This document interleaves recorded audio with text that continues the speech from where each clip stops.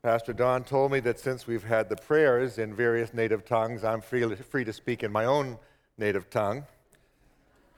I'm coming to you born in Arlington, Massachusetts, where before I got saved, my life was hard.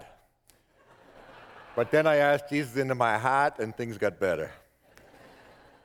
I am coming to you actually from the Boston area, and I will let occasional ahs slip during my sermon. My wife's accent is much stronger than mine, actually. She grew up in Cambridge, which is more downtown Boston area. We were doing a scripture reading one time at church and at Christmas time, and she said, "And the angel of the Lord appeared to them." I said, "Christy, who's the Lord?" She goes, "The angel of the Lord." I said, "Okay, whatever." The task unfinished. If you look at your bulletin, the caption is Matthew 24:14. Matthew 24:14 is in the midst of a discourse that Jesus gives predicting the end times. And he talks about the suffering, the hardship, the famines, the earthquakes, all these different things. And in the midst of it is this one verse of hope. It says, "And the gospel of the kingdom will be preached to all the nations, and then the end shall come." And that phrase, all nations, appears later on in the Gospel of Matthew, in Matthew 25, the judgment of all the nations, the sheep and the goats. And then it appears in Matthew 28 to make disciples of all the nations. So 3 times Matthew concentrates on all the nations. And because I know you are a globally minded church, many of you already know the fact that that phrase, all the nations, is not just a reference to the issue of national entities, as in the United States is a nation, but it's a reference to all the ethnicities of the world, so that all the peoples, ethnic groups, ethnicities of the world get to hear the gospel. That's the task that's unfinished. In India, it's one political nation, but there's 1,600 or more nations within that country in the ethnic sense of the word. And many of them have never had a chance to hear the gospel. If you go across northern Africa all the way to China, there are literally hundreds of millions, maybe as many as 2 billion souls who not only have never received the gospel, they've never even heard it, and many of them are sometimes called unengaged peoples, meaning they've never even been near a fellow Christian. Now, I'm coming from a fairly unchristian part of the United States, but this morning I could hear the gospel in Boston if I wanted to on any number of Christian radio broadcasts. Even though I am in a situation where there's not a huge percentage of Christians, the gospel is available to us. But there are places in the world where that is not so. That's the task that's unfinished. But I'm a pragmatist, and I realize that many of us in this room will probably not anytime soon be going to Western China to reach out to the Uyghur Muslims of Western China. So what do we do with that? Obviously, it stirs us to pray that the gospel will be preached to the ends of the earth, and then the end will come. Obviously, it stirs us to maybe release our children or release our retirement dreams to go where God would send us. But what do we do with it right now, as we face a task unfinished, the opening song? It obviously, as that song reminded us, it drives us to our knees. But I'm a practical person. Last night, actually, at a dinner we had, Pastor Don introduced me as coming here after 9 years, probably to tell the same stories because you wouldn't remember them. And it's true, sometimes when you're a guest speaker, you do go in different places and tell your greatest hits. You play those. But the one thing that you might remember from 2009, if you remember anything, is that I think I was the one from the pulpit who told you to expand your prayers for the world by praying for the country on the label of your clothes. Because those clothes were made by people who might be representations of the task that's unfinished. When I put my shirt on, it says made in Bangladesh, it reminds me of people who maybe have never even heard the gospel. I'm a pragmatist. I was a youth pastor, a church pastor, and I know what it is to try to give people a sense of where we might fit in this overall unfinished task. That's why I've asked you to turn to Acts chapter 8. Because in Acts chapter 8, or put it simply, in Acts, the book of Acts, all the task is unfinished. They're just getting started. And in Acts chapter 1, if you remember, Jesus says you're going to receive power from the Holy Spirit, and then you're going to be my witnesses in Jerusalem, Judea, Samaria, the ends of the earth. But just like us, the people in the church in Jerusalem got comfortable. I mean, their church grew rapidly, 3,000 in one day. They had enough things going on, probably enough church programs, a few special concerts, and here and there. They were happy with where they were. And they stay in Jerusalem for the first 7 chapters, really, of the book of Acts. Then in Acts chapter 8, if you pick it up on verse 1, Saul has just killed the apostles, or the disciple Stephen.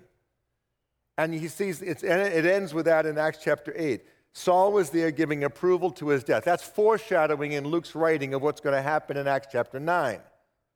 But in Acts chapter 8, something else happens. Saul's killing of Stephen provokes a persecution amongst Christians. On that day, a great persecution broke out against the church at Jerusalem. Remember, they've stayed there. Jesus says, go to Jerusalem, Judea, Samaria, the ends of the earth. But they stay in Jerusalem. They're sitting on their hands, comfortable in their Christian fellowship. So what does God do? He allows a persecution to come. And he says, a great persecution broke out against the church at Jerusalem, and all except the apostles were scattered throughout Judea and Samaria. In other words, if you're not going to obey Acts 1:8, I'm going to give you Acts 8:1. You know, God's going to disperse you one way or the other. Actually, disperse comes from the Greek word diaspora, which is the word scattered. They're scattered into all the world because of an unseen situation. Now, maybe that'll be a good news for us. I know for a fact, no matter who's elected this next month, people are thinking of moving to other parts of the world. God could use that as a diaspora message. You know, go someplace where it's more predictable. Libya, maybe. You know, but seriously, God uses things to get his word out. And one of the ways that's happened is the issue of diaspora, scattered peoples, only in reverse to the book of Acts. Because today, the number one way that we might be able, you and me, to reach unreached peoples, to engage the unengaged, to bring the gospel, to finish the task with ethnic groups that have never heard it, has to do with the diaspora people coming into our country. Or actually in Canada, where they have even a bigger infusion of immigration. One of the pastors in Toronto told me, Toronto is arguably the most international city in North America. He said, Jesus commanded us to go to all the nations. We didn't go, so now he's bringing all the nations to us. It changes the way you look at immigration. It changes the way you look at international students. It changes the way you look at the world. There's somewhere in the neighborhood of 700 million to 1 billion people living in countries that they weren't born in. It's one of the great hands of God in the world today, so that people from North Africa are getting to hear the gospel from Christians in other African countries who are preaching to them in Paris. God is the Lord of history, even using, in this case, a suffering, a persecution. The church mourns the loss of Stephen, but the church gets dispersed. And Philip, who we first met in Acts chapter 6 as a spirit-filled deacon, we might call him, Philip was one of the ones scattered. Now keep in mind, all the disciples at this point are Jewish, ethnically Jewish. And as a result of that, they would have been taught from childhood to hate on the Samaritans. They would have slang words about them. They would have stories about them. They would call them dirty, impure, half-breeds, whatever the word would be. And yet Philip is the first one in the record that actually goes and preaches to the Samaritans. It says, those who were scattered preached wherever they went. Philip went down to a city in Samaria and proclaimed Christ there. The task is unfinished. The Samaritans haven't heard the message yet, so that's where Philip goes. Now, when you think about Philip, I want you to think about yourself. Because Samaritans, a good way to describe it is, they were culturally distant, but geographically close. I noticed in your church you support ministry in the prisons. Prison ministry would be geographically close, but culturally distant. Speakers of other languages would be geographically close but culturally distant. You see, Philip is basically crossing a boundary line, a place that he normally wouldn't have gone, but now he's going there. I don't know anything about Lansing, but if it's anything like most cities, there might be parts of Lansing you just don't go to. You might be fearful about going there. That's what Philip did. He goes to Samaria. But it's interesting, he is identified in Acts chapter 6 as being full of the Holy Spirit, and that's how he goes. The Spirit's power comes upon him, and he does things like the casting out of demons and various miracles, and people are attracted. I won't read the whole passage, but Simon the sorcerer is attracted, verses 9 and following. And if you remember this story, after Samaritans believe, the apostles from Jerusalem have to come and give their thumbs up approval to it. They give their thumbs up approval, but in the meantime, Simon the sorcerer, who has done dark magic, if you want to call it that, he actually is attracted to the miraculous sign of the Holy Spirit, and he says to Peter, I'll give you money. And Peter says, let you and your money can die together, and he repents and is become part of the church. Verse 26. Now the angel of the Lord said to Philip, go south to the road, the desert road that goes down from Jerusalem to Gaza. So he started off and went on his way. He met an Ethiopian eunuch, an important official in charge of the treasury of Candace, queen of the Ethiopians. This man had gone to Jerusalem to worship, and on his way home was sitting in his chariot reading the book of Isaiah and the prophet. And he goes on to read that prophetic word about Jesus, the sacrificial lamb, and Philip explains that's who we're talking about, Jesus. The Ethiopian eunuch, as you remember, is baptized, and suddenly something happens. Verse 39, the Ethiopian eunuch is baptized. When they came up out of the water, the Spirit of the Lord suddenly took Philip away. For those of you who know anything about like Star Trek or Star Wars, this is the beaming over of Philip. All right, we don't know exactly how it happened, but it says the Spirit just whisked him away, took him away, and he beamed over to Azotus. When they came up out of the water, the Spirit of the Lord suddenly took Philip away, and the eunuch did not see him again, but the eunuch went on his way rejoicing. Philip, however, appears at Azotus. Now, Azotus is a city, in some Old Testament, you'll read the language Ashdod, A-S-H-D-O-D. That's Azotus, the Greek word for the same city. Used to be a Philistine city. By this time, it was more of a Roman city. But these are people that have never heard the gospel before. Philip appears there, and he travels about preaching the gospel in all the towns until he reaches Caesarea. Now, I want to have you think of yourself as a Philip and ask yourself the question, what can I possibly do in engaging the unfinished task? The fact that there are people that have never heard the gospel. What does that mean for me here in Lansing? What does that mean in the capital area? What does that mean to me in terms of the way that I'm going to live my life?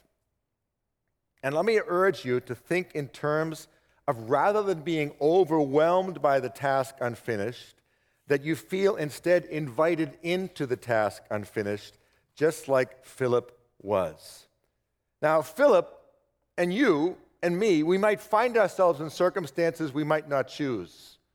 Years ago, I met a young man, graduated Harvard University with a master's degree, and I found him working behind the counter at a McDonald's. Now, I don't know if you know anything about Harvard, but generally that's not one of their graduates they brag about. But he was in debt, and he had to take a job, and he couldn't get a teaching job. That's what he wanted. And he ended up taking a job at McDonald's. But like Philip, he found himself in a circumstance he wouldn't have chosen for himself, but he just said, the Lord has me here.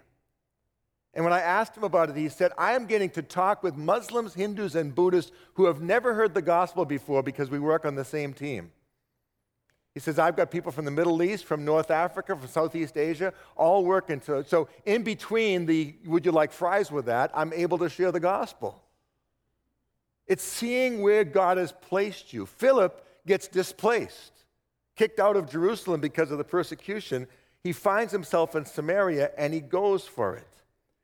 If you want to make a difference with the task unfinished, we have to rely on God's power. God's power.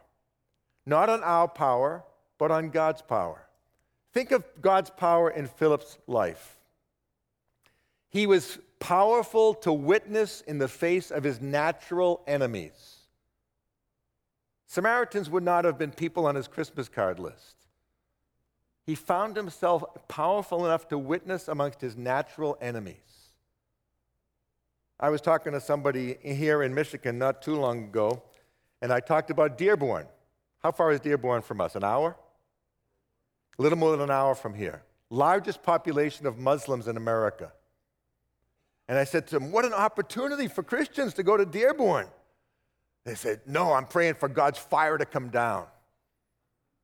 Now, that might be a Christian person who's inspired more by American politics than anything else. But these are people that God brought here. And we need God's power to overcome any racism, any bias that we might have, and see people as precious in the eyes of God who deserve the right to at least hear about Jesus. Which is why I encourage you, if you don't already know it, your church is a partner with Angel House, right in Dearborn, doing friendship outreach to people from places like Lebanon, places like other Middle Eastern countries. I think Yemen is heavily represented in Dearborn. But these are the people that are your Samaritans. They're geographically close, but maybe culturally distant. Philip has the Holy Spirit power. Now, there's obviously power for the miraculous, healings, miracles. I might have said this when I was here a number of years ago, I don't know, but if you know someone who is Muslim especially, please pray for them to have dreams, visions, miracle healings, visitation from an angel, visitation from Jesus. Around the world, it is almost often the number one way that Muslims start their journey towards Jesus is a dream or a vision. And you might say, I'm not sure I believe in that. It doesn't matter. They do and God does, so he's bigger than you. Pray that they would have dreams and visions, and that would provoke the question around which you can build a friendship. Holy Spirit power. Philip received power from God to overcome his natural bias. Since the last time I was here, we had a rather significant event at one of our Boston sports events. You might remember in April of 2013, something happened that rocked our city and, to agree, our nation. At the Boston Marathon finish line, 2 radical Islamic extremists set off a bomb that became the Boston Marathon bombing. 3 weeks after that, I happened to be at Logan International Airport on a way to fly someplace, and I noticed there was a young woman standing by the kiosk where selling newspapers and gum and whatnot, and she had the hijab on, conspicuously Muslim. And, and she was all by herself and young, and I thought she might be probably from Morocco. We have like 14,000 Moroccan Muslims in the Boston area. And I have one phrase that I knew in Arabic, so I went over and I said to her, Assalamu alaikum, which is peace be upon you, something like that. She starts to cry.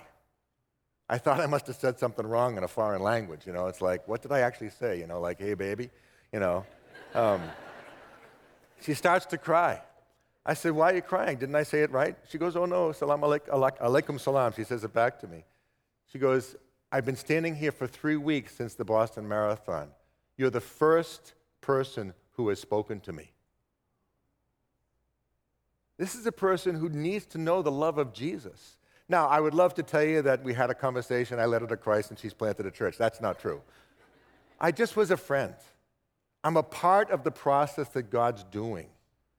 And I bore witness just by an outreach, overcoming my natural bias by the power of the Holy Spirit. If we want to make a difference in terms of the unfinished task, we need to rely on God's power to give us the power to see people the way that He sees them.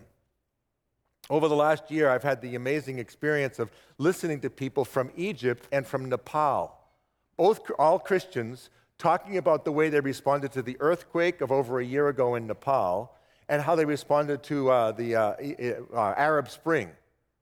In Egypt, this church, the largest church in the the largest evangelical church in the Arabic-speaking world, because they're literally a block away from Tahrir Square, they decided the thing they needed to do most was, because people were being wounded, they would set up in their church like a clinic. And the medical doctors from the church recruited Muslim medical doctors to come with them. And if you were a jihadi, if you were a soldier, if you were a revolutionary, if you were a Christian or Muslim or an Orthodox, it didn't matter. If you were hurt, we would treat you. This received such press in Egypt, it was on the news and in the newspapers because of the way the Christians were loving people that historically they've been divided with. Power to overcome their natural bias. That's what we need. That's what Philip had, especially in talking to these Samaritans. In Nepal, Nepal is a Hindu-influenced country, so there's a very strong caste identification. And oftentimes in Nepal, you can tell someone's caste based on their last name. Now, you and I might not pick it up, but they would know. And after the earthquake, Christians were killed. Many Christians were killed in that earthquake because the earthquake happened on a Saturday morning, and that's when the Nepali church worships. And there was actually a few churches where the whole church just collapsed on the whole congregation and wiped them out.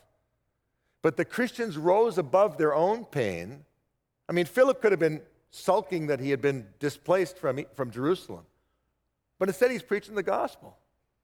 Instead of sulking in their own pain, the Nepali church became the primary agents of relief and care for those injured in that earthquake. Didn't matter if you were a Tibetan Buddhist or a high caste or low caste Hindu.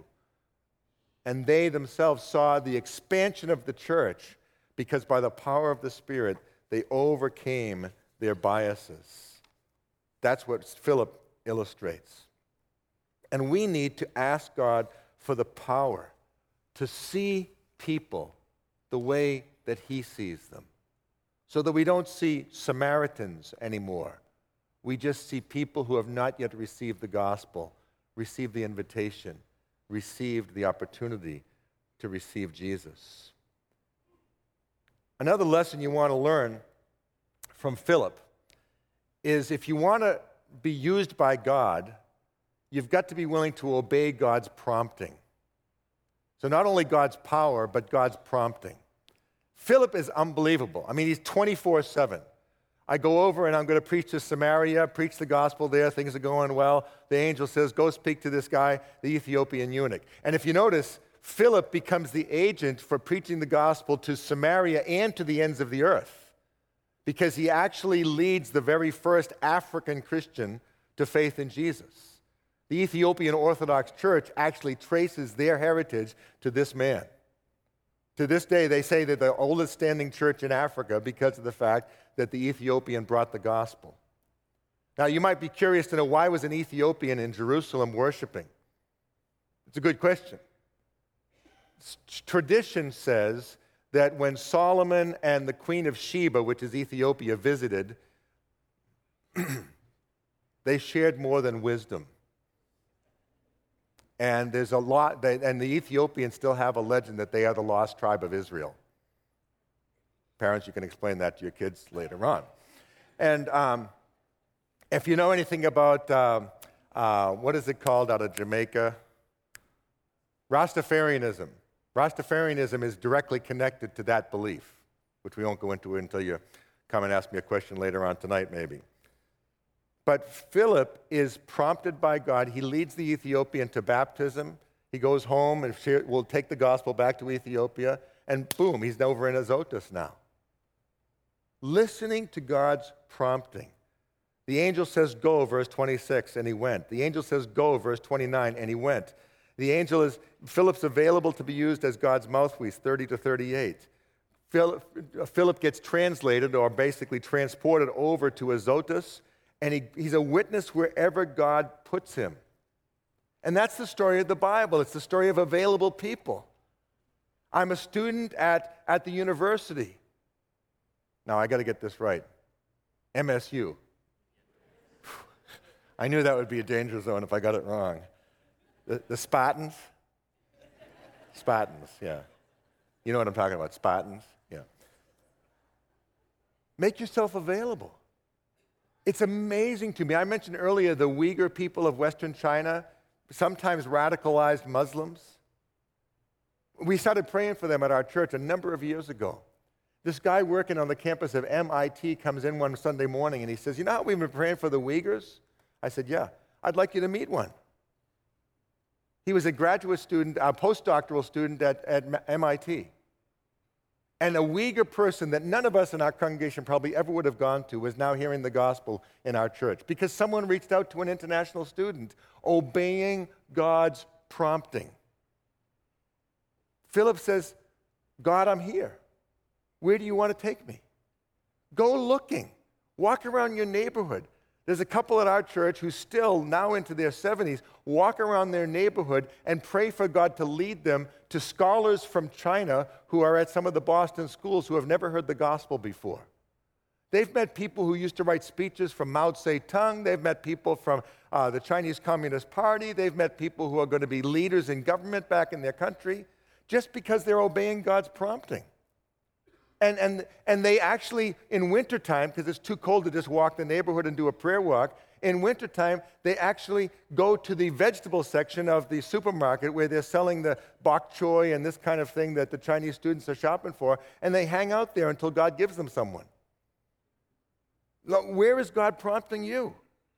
Start the conversation. If the lady has a hijab, say hello.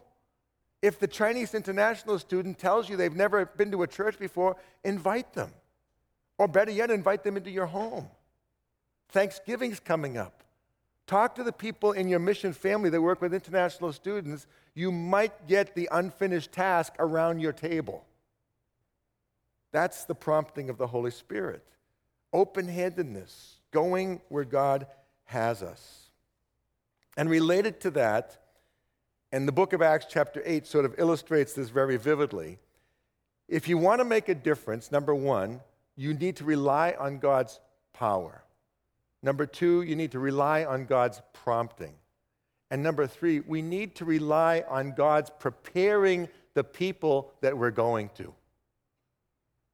You see this in the book of Acts chapter 8. Simon the sorcerer is obviously prepared. A little confused, but he eventually comes. The Ethiopian eunuch is obviously prepared by God. You see, God is going before us. God knows that the task is unfinished, but for whatever reason, God sovereignly limits himself to finish the task through broken people like you and me. So the starting point might be just to start praying that God will prepare the people you're going to be seeing. My wife works at a microbiology lab at a Boston area hospital, and for years, she's been praying for God to give her the opportunity to talk to a Gujarati Hindu who never heard the gospel in his own country and has come to the United States. But he found a Hindu temple, and for all we could assume, he had no need to hear the gospel until he wants his daughter to get the best possible education. So he sends her to a Catholic private school, which provokes all sorts of theological questions. Now he goes to my wife and says, now, my daughter says that you Christians believe this. Is this true? Why? Because God is the one answering her prayers by preparing this young man, this older man, to hear the gospel. The couple that goes reaching out to international students, I asked them, what's the most amazing story you've ever experienced? She goes, we were walking through the town, praying that God would introduce us to international students from China so they could hear the gospel, maybe for the first time. And they said, we came upon these 4 students, graduate students at one of the local schools, and they asked, they said, they asked a few questions about American history, because it's a pretty big issue in our area. And then they said, we were wondering, could you take us to church? That was like their third question. Could you take us to church? We heard that the church is a big part of American culture. And these were 4 male graduate students. We wanted to go to church, but the only one we found was called Our Lady of something. We thought it was a women's church. So they said, don't worry, come with us. You go to our church on any given Sunday morning at the 9 o'clock service, you'll be seeing Bill and Judy and 8 or 10 Chinese international students, some of whom become followers of Jesus. Some are hearing it for the first time, but at least they're having a chance to hear it. The unfinished task. I have no idea, someone in your church can probably tell you this, but I'm guessing there's thousands of international students right in this area. Is that a fair thing, or is it hundreds? Thousands? You know? Go looking for them. They might not come looking for you. If you want to come to Boston and find the Moroccan Muslims, you have to go looking for them. But go looking. Ask questions, ranging from the Muslim doctor at the clinic to the Sikh pharmacist from India to the person who might be working at Bigby's Donuts. Bigby? Bigby. Not Big Lee. That's another story for another thing. If you don't know what I'm talking about, God bless you.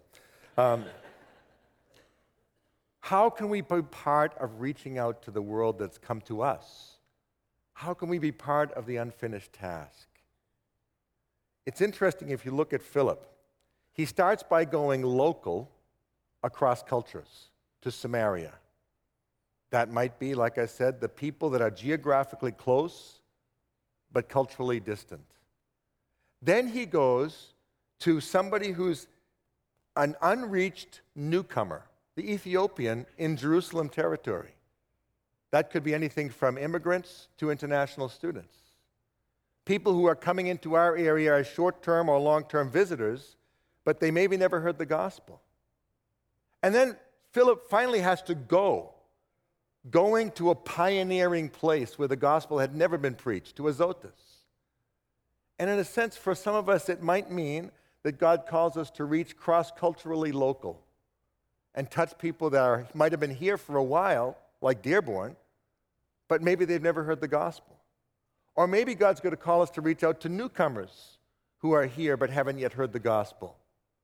Or maybe God's going to call some of us to go to the places where the gospel is not yet known, to go to the Central Asian nations, to go to the places in North Africa or across India or in different parts of China and Southeast Asia. For some, that might be your call, to hear the Spirit say, go to Azotus. But let me encourage you to start this week and asking God to give me your power, God, that I might hear your Spirit say when you're prompting me to speak, and guide me to prepared people. My brothers and sisters, if we want to be part of the unfinished task being completed, Philip provides the case study of the lives we need to lead. Let's open our hearts, our eyes, our ears to the Spirit of God as to where he would send us. Let's pray.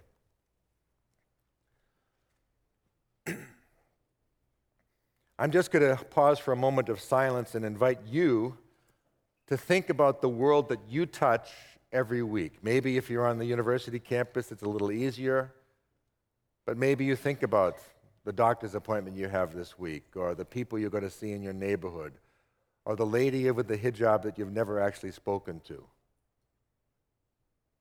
And ask God to fill you with the power of his Spirit to see those people the way that he sees them.